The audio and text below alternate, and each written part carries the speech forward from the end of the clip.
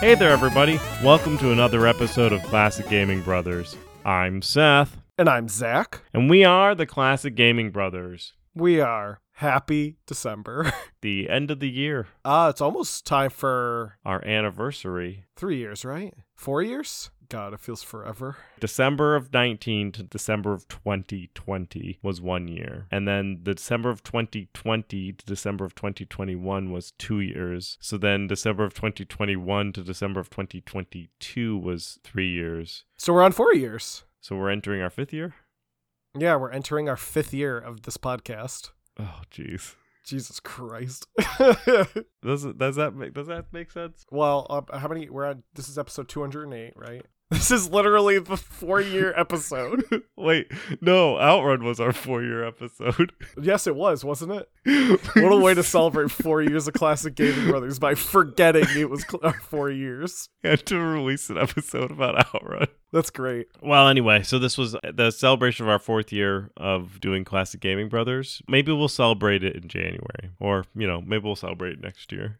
Yeah, maybe we just won't celebrate. Zach, what have you recently been playing? Seth, recently I played Delver, which I think I talked about before, but I can't remember. It gets updated so frequently, I feel like even if I have talked about it before, it might have changed fundamentally since the last time I talked about it. Delver is a game that I actually originally got as part of the Steam Early Access program back in 2013, but it was officially released in 2018. Like, the game went full version in 2018. It was created by Priority Interrupt and is a first-person roguelike where you explore a dungeon and look for treasure. Like other roguelikes, if you die, your character is permanently dead, but you are allowed to go back into the dungeon as a new character and try again. You do lose like all of your equipment, but you get new equipment, and I believe you can keep your gold. In the game, your character is going into a dungeon to find a orb and to bring that orb back to the surface. It's this kind of 16-bit art style despite being a 3D environment, so everything has this kind of like pixelated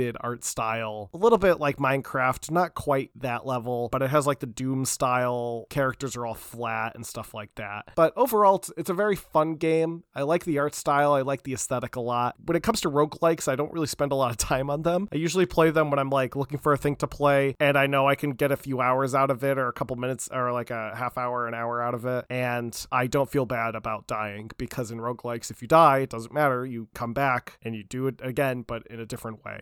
And I also like the fact that like the dungeon you're entering changes every time you go in. I think that's a neat little element. So yeah, that is Delver. You can pick it up on Steam. Again, it's a great little game, and it's certainly fun to play. Seth, what about you? What have you been recently playing? Recently I decided I wanted to return to the Gulf and play some Desert Strike, but this time on DOS. So I think I chose the sound card because the way that I play it through ExoDOS, it gives you the option to pick the sound card. I chose Sound Blaster, and I think ultimately that was a poor choice because the noise for the helicopter was something that if I listened through the entire game of it, I would get tinnitus. However, I grabbed Mr. D, who's my co-pilot, and who loves to go crazy while shooting, and we flew out to go bring some American justice to some country that needed some freedom.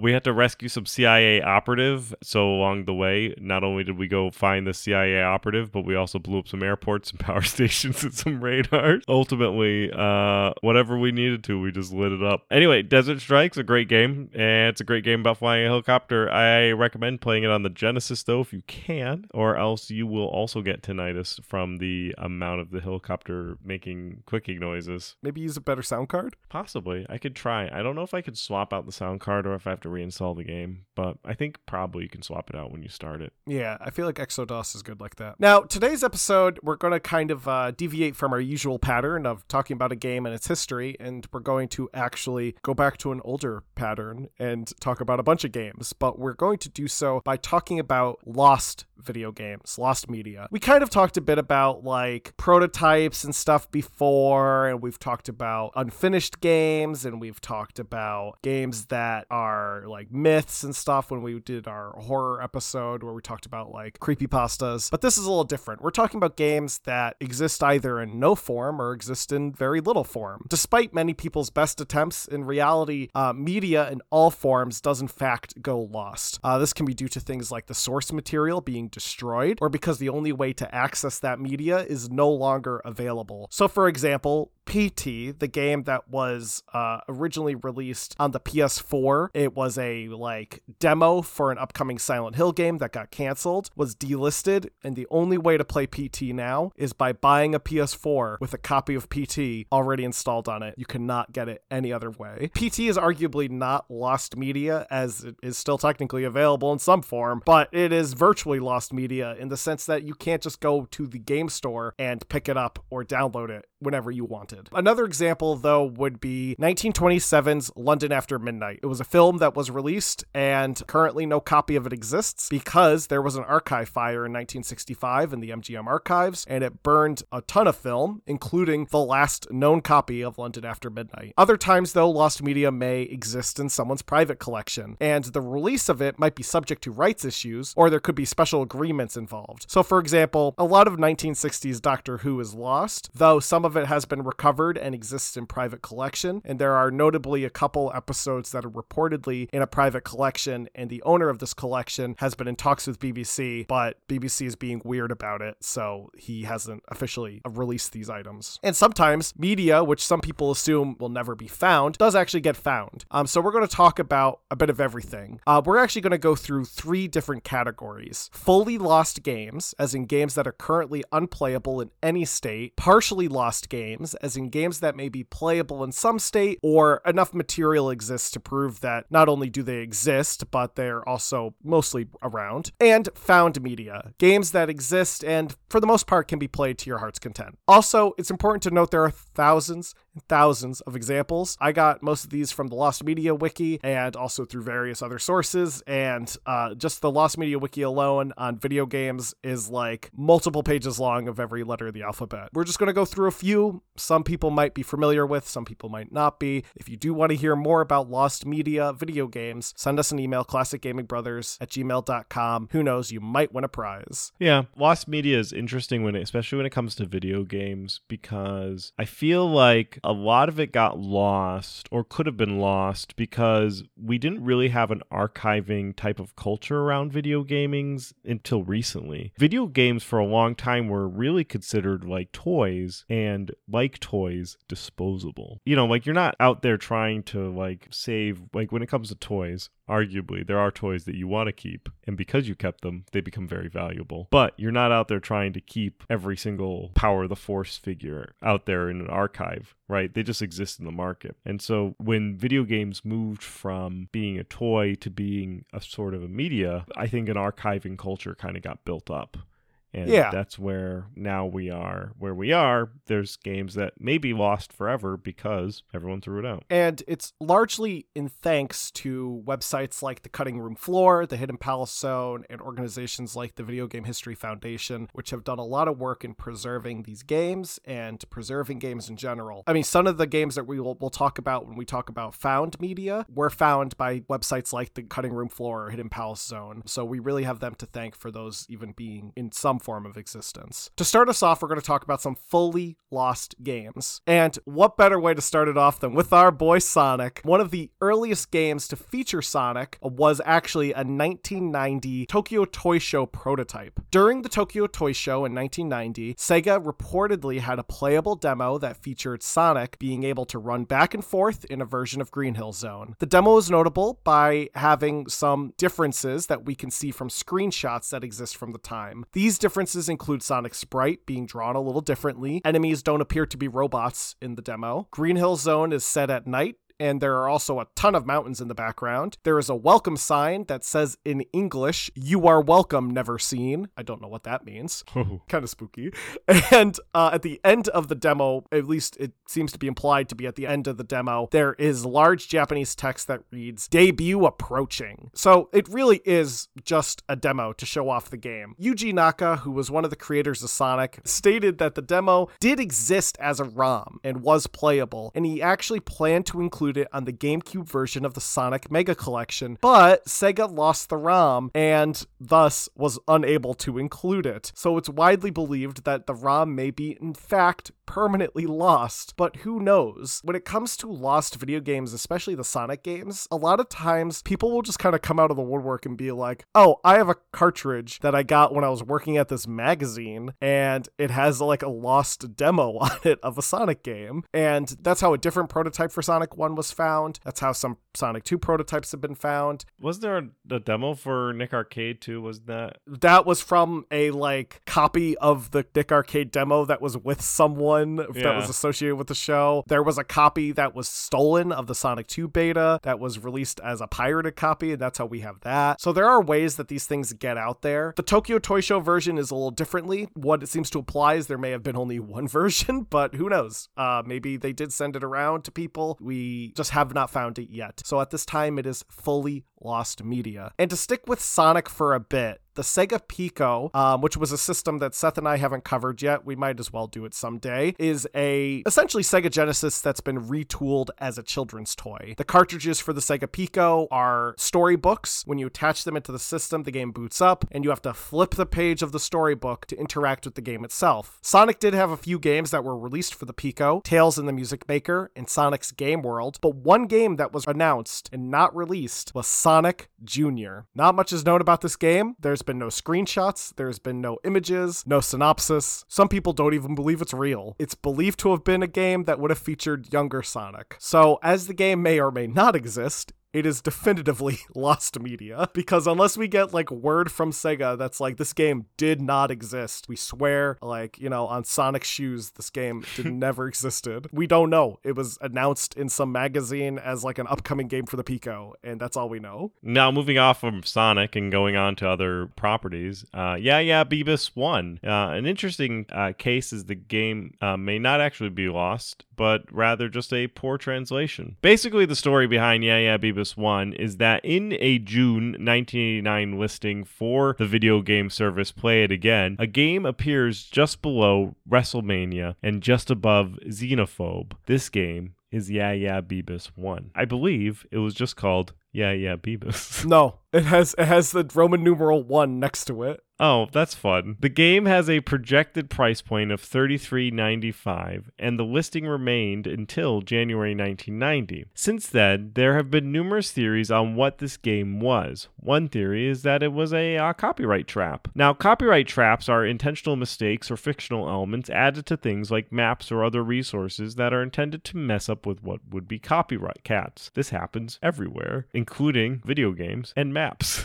The idea is that if someone were to copy your material entirely, you can look for the trap you left and prove that they stole it from you. Like, you could put a fake grain silo in a map, and then if you saw someone else release a map and there was a fake grain silo, you knew that they stole that map from you. And some people believe that this is what Beavis 1 was, and may have been a copyright trap placed there by Play It Again. Another theory posits that it could be a placeholder, maybe a fill-in-a-blank space in the listing. Another theory suggests that it could be an inside joke. There are also two games that are believed to be contenders for the real Beavis 1. One game, Rai Rai Konshin's Baby Kanyoshi's no Amida Daibuken. The belief is that Rai Rai may have been unintentionally translated as and Beavis was taken from Baby. Rai Rai was never released in the US, and it's possible that Play It Again listed it, as the list also contains the names of other import titles. The other theory is that the game is Super Pitfall 2, an unreleased sequel to Super Pitfall. This comes from Nintendo Age user Luigi Master, who noticed that the romage for what sounded like Beavis translates to the BB. When Luigi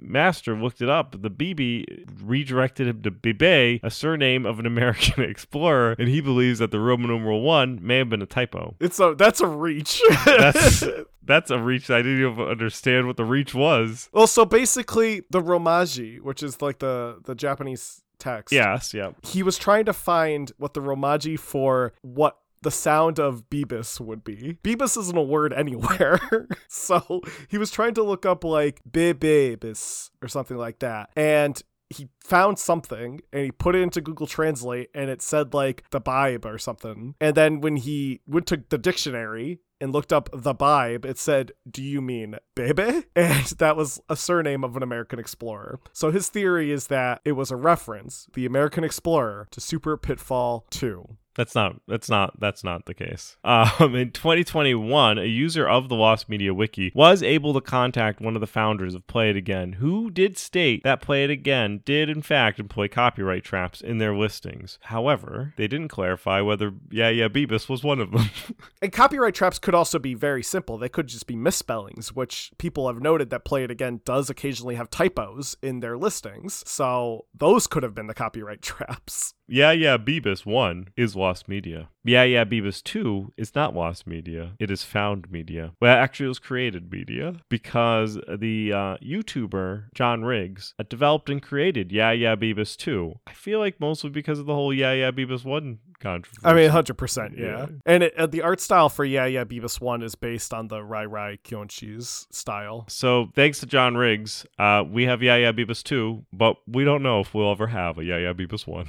Jumping back a few years to the Atari 2600, as we discussed, it's packed with games, some good and some bad, and one of those games that may have hit the market was a 1983 game called The Incredible Hulk, based on, in fact, the comic series, The Incredible Hulk, and it was developed by Parker Brothers. The game was advertised in a few magazines, and it was included in a listing next to the game Spider-Man, which was released by Parker Brothers for the 2600. However, it was canceled because 1983 was, of course, the video game crash, and a lot of people had to cancel projects. A few screenshots of the game did exist, and some promotional material, box art, and an ad was placed in a few catalogs, but for why I thought this was interesting was that in 2014, an Atari Age user named Air Games reported that he had purchased a copy of the game from a collector and that he would dump it when he received it. Then it turned out he was scammed. Well, if you find an Incredible Hulk out there for an Atari 2600, you may be in for a lot of moolah. The next game was Dragon King, the fighting game. We also need to talk about Super Smash Bros. At some point in time, and when we do, we'll talk about Dragon King, the fighting game again. Dragon King, the fighting game was a fighting game that was being developed for the N64. The game was being developed by HAL Laboratories, specifically under the guidance of Satoru Iwata and Masahiro Sakurai. It would have featured 4 players simultaneously on the screen and a percentage system that would determine how the player reacts to being hit by another player, like another game that's on the N64. In the only existing footage of the game, the players appear to be human stick figures, and behind them is Mount Fuji, and the percentage meters are using a very unfinished looking font. During the development, it was decided that they would retool the game to feature Nintendo characters, and thus Super Smash Bros. Was born. As the original game was no longer needed, it was scrapped and thus has been lost. It's believed that the moveset and design of the figures were reincorporated into Captain Falcon for the final game. So Captain Falcon, the guy who drives in F-Zero, would get the move stick of a stick figure, which is great. Arguably, he doesn't have a move set.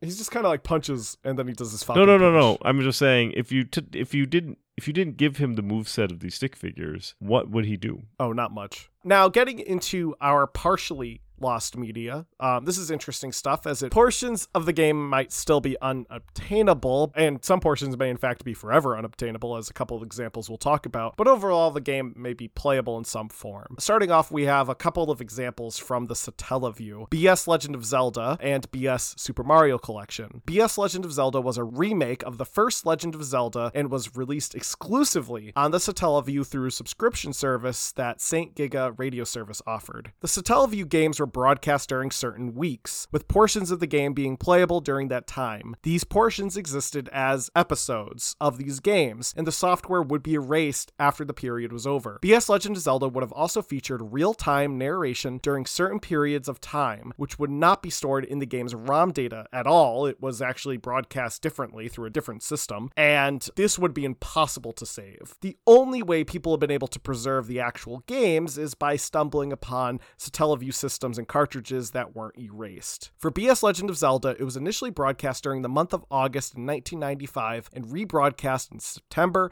October, and November of 1995 and January of 1997. The only known dump of the original broadcast is from week 3. Weeks 1, 2, and 4 are completely missing. However, as week 3 was saved and recordings of the other weeks exist, fans were able to recreate the other weeks, essentially finishing the ROM and having all 4 weeks. However, these are not the original weeks as the game was designed. These are fan recreations, and also these recreations completely lack the time mechanic and completely lack the narration. BS Super Mario Collection is another example. Very similar history in the sense that it was broadcast over a couple of weeks and only one version of it exists, that of week 3. However, week 2's data has been scrapped from week 3, so we do have some idea of what week 2 was like. Footage of the other weeks, though, can be watched. They are posted on YouTube. Because people back then, fun fact, like to record playing video games. Which people do today, but back then they did it with tape. There's a great YouTuber, GameSack, who talks about his childhood and how his friends would record them playing their video games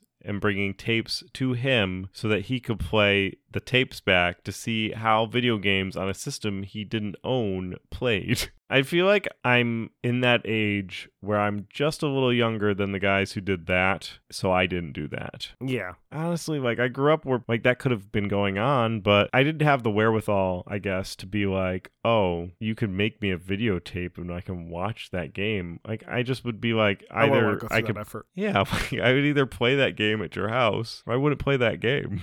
Even better was when I was a kid, we would just make stuff up about video games that we played. We'd be like, I found Luigi in Super Mario 64. Now, RuneScape has an interesting example, as RuneScape and RuneScape Classic currently exist and are able to be played. However, RuneScape has been available since 2001 and has been updated weekly since 2001. That's 20 years of updates that have made changes, tweaks, and adjustments to anything from art assets to gameplay. From 2001 to 2012, developers of RuneScape did not do any systematic backups of their versions. That sounds like I would fit right in with RuneScape developers. I like the idea that they were like, all right, let's push it live. And then they're like, did you back it up? No.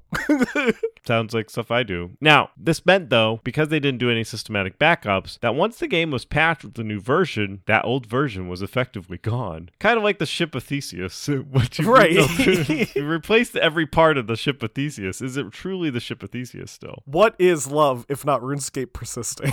That's right. Now, however, from 2001 to 2003, RuneScape would cache data to your local computer. Because of this, there is surviving data from those periods people have found on their hard drives. So RuneScape stopped this process after 2003 and cached files differently, making 2003 RuneScape through 2005 RuneScape completely lost, with some exceptions, such as a few dates through 2004. The Lost Media Wiki actually has a log of the update dates and whether or not they've been found or if they are lost. Is it longer than, isn't RuneScape still existing today? Oh yeah. You can still play it today. And there's 2 versions of RuneScape. There's RuneScape HD and RuneScape Classic, which is technically, RuneScape Classic is technically RuneScape 2 because the major updates they made back in the early 2000s were so big. RuneScape is a wild game. That's also one we should probably talk about at some point. The last partially found game that we're going to talk about is Akira. Akira is considered probably one of the best animated films. It's the 1988 cyberpunk classic, which was actually brought into the world of video games in a Famicom game that was released the same year that the movie came out. However, another game was in development for the Sega Genesis, Super Nintendo, Atari Jaguar, and Sega CD. This version did not get released and was in fact canceled. Reportedly, one of the developers of the SNES version of the game had stated that THQ had made some incredibly impossible demands that they wanted to have incorporated into the final project, which caused the lead programmer of the game to leave. Jim Gregory, a developer on the project, stated that the SNES version was never physically produced. ROMs were sent via modem to THQ for them to assess and review. THQ Mastering Labs tech Ryan Arnold believes that the ROM was likely given to the license holders at the end of production. So they worked on the game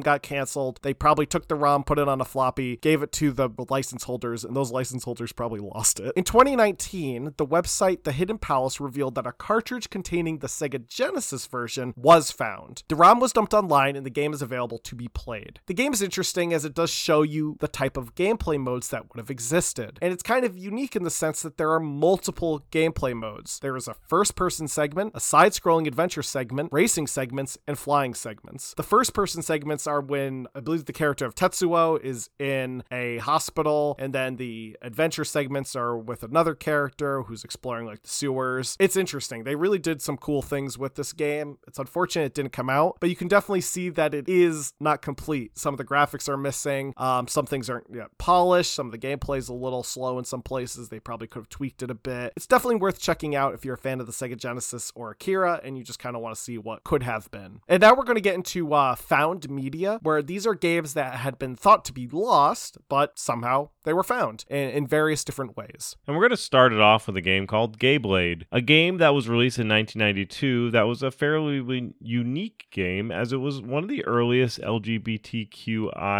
themed games. You play as a member of that community and fight homophobic and transphobic people to save Empress Nelda. The final boss of the game is Pat Buchanan. This is fascinating because this is a game that was released in the 90s, where this community was not really well received. The game was developed by Ryan Best, who reported that when he released it, he was constantly bombarded with phone calls asking him for interviews. Best had believed that he had lost all copies of the game when he had moved from Hawaii to San Francisco. He had been looking for copies of the game online, but was not coming up with any sources. In 2019, during the development of the documentary series High Score, the production team of the documentary enlisted the help of the LGBTQ Video Game Archive to seek out any footage or copy of that game. During post-production, the team learned that a copy had been shown during the closing events of Rainbow Arcade, which is an exhibit at the Schwolz Museum in Berlin. Best had also found a copy before the Rainbow Arcade fully closed and got to working archiving it. The game is now available on the Internet Archive and can be downloaded and played. Now, one of the reasons it was thought to be fully lost, you might be thinking, well, if people played it, wouldn't they have copies? The game was exclusively distributed via BBSs, so there were no physical copies of the game to be distributed. Best was really hoping that someone, in fact, copied that floppy and had a copy sitting somewhere. But yeah, and he did end up finding it, which I think is great. Another game that was believed to be lost, but unfortunately someone found it, that we touched upon briefly in our CDI episode, was Super Mario Wacky Worlds. It was intended to be a sequel to Super Mario World exclusive to the CDI. The game was canceled, and the prototype was believed to be lost. Unlike in other Mario games, this would have been set in the real world, with stages themed on ancient Greece, ancient Egypt, and ancient Aztec culture. At some point around 2002, a user named Older Games leaked a prototype ROM. That version is available to be played, but it's really unplayable. The gameplay hasn't been fully implemented. It's very rudimentary. You can jump on some enemies. Occasionally it will crash the game if you do so. It's just ultimately an unfinished product, but it does exist in some form. So it is what we would consider fully found, because the game was canceled before it was finished, so it's what we have. Now, back to our boy Sonic. Sega Sonic Bros. Is a puzzle game that was developed by Sega. The game failed its location test, so it was ultimately unreleased. In February of 2016, an arcade board collector named Shootime discovered a working prototype and made it playable at the California Extreme event in July of 2018. In November of that year, an arcade dumper named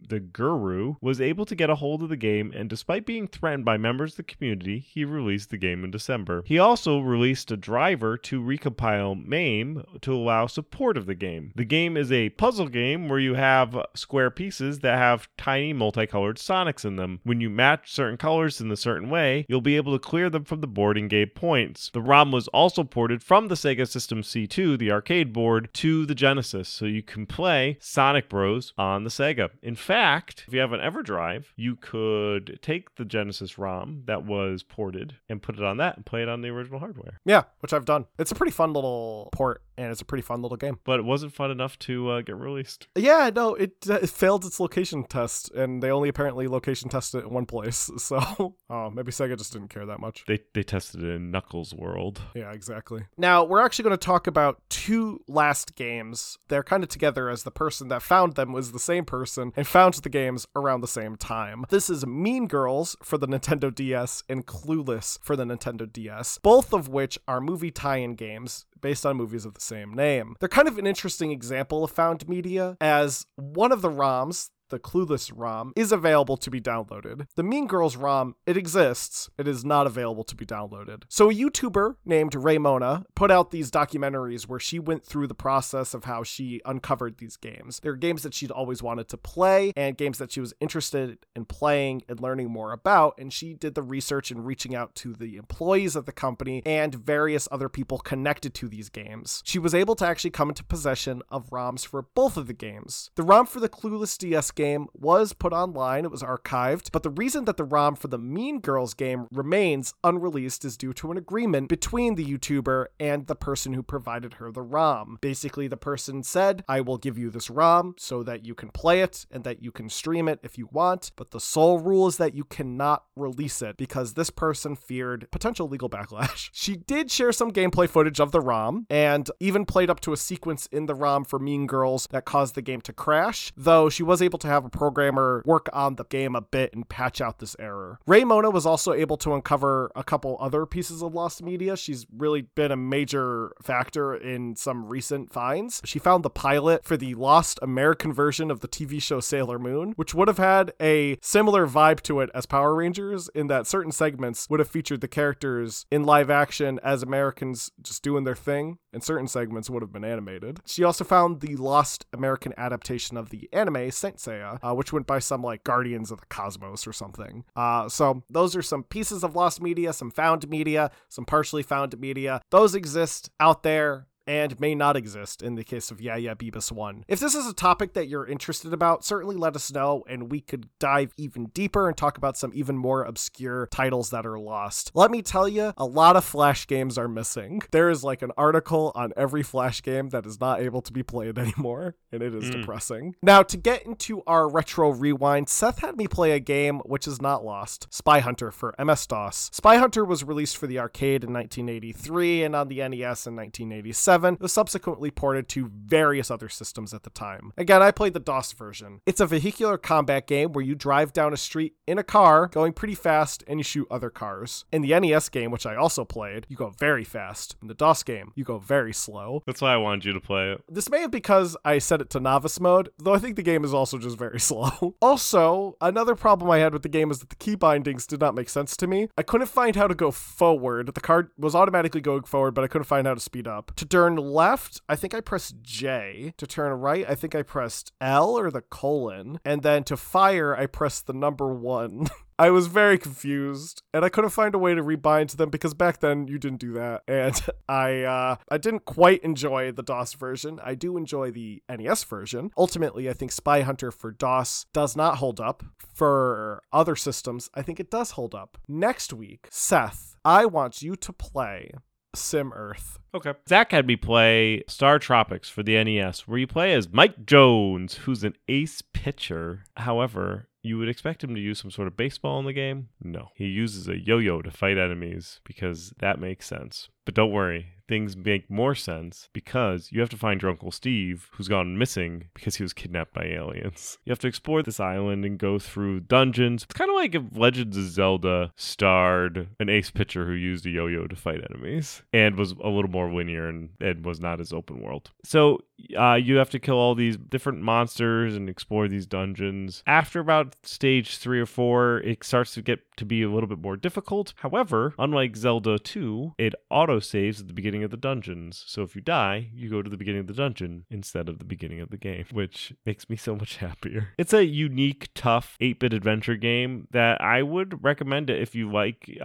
Zelda-style games and you want to play Zelda just a little weird. Next week, Zach, you can play Mario is Missing for the Super Nintendo to be themed with our Lost episode or lost episodes. That's the puzzle episode. Our lost video games. That's fun. I like that. Now remember, Classic Gaming Brothers has a lost media. We have 2. We do. What was the other one about? I don't remember. It wasn't that important. Well, puzzle games wasn't that important, but it certainly lives in my memories as lost. So anyway, folks, thanks for listening. If you want to listen more, you can find us wherever you listen to your podcasts. We're available on all of the different applications. You can also write to us if you want to try to recover a Classic Gaming Brothers lost episode or have some lost media you wish to send us, preferably not spam or viruses. You can send us an email at classicgamingbrothers@gmail.com. Finally, you can follow us on all of our social medias. On Facebook, Instagram, and Twitch, we're at Classic Gaming Brothers. And Twitter, we're CG Brothers Pod. And also on Blue Sky as CG Brothers Pod as well. And I think that's everything. Zach, am I missing something? Don't play games like my brother. And don't play games like my brother. I've been Zach. I've been Seth. And we have been the Classic Gaming Brothers. That's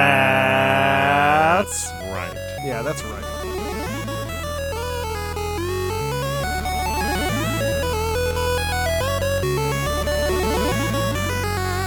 Thank you.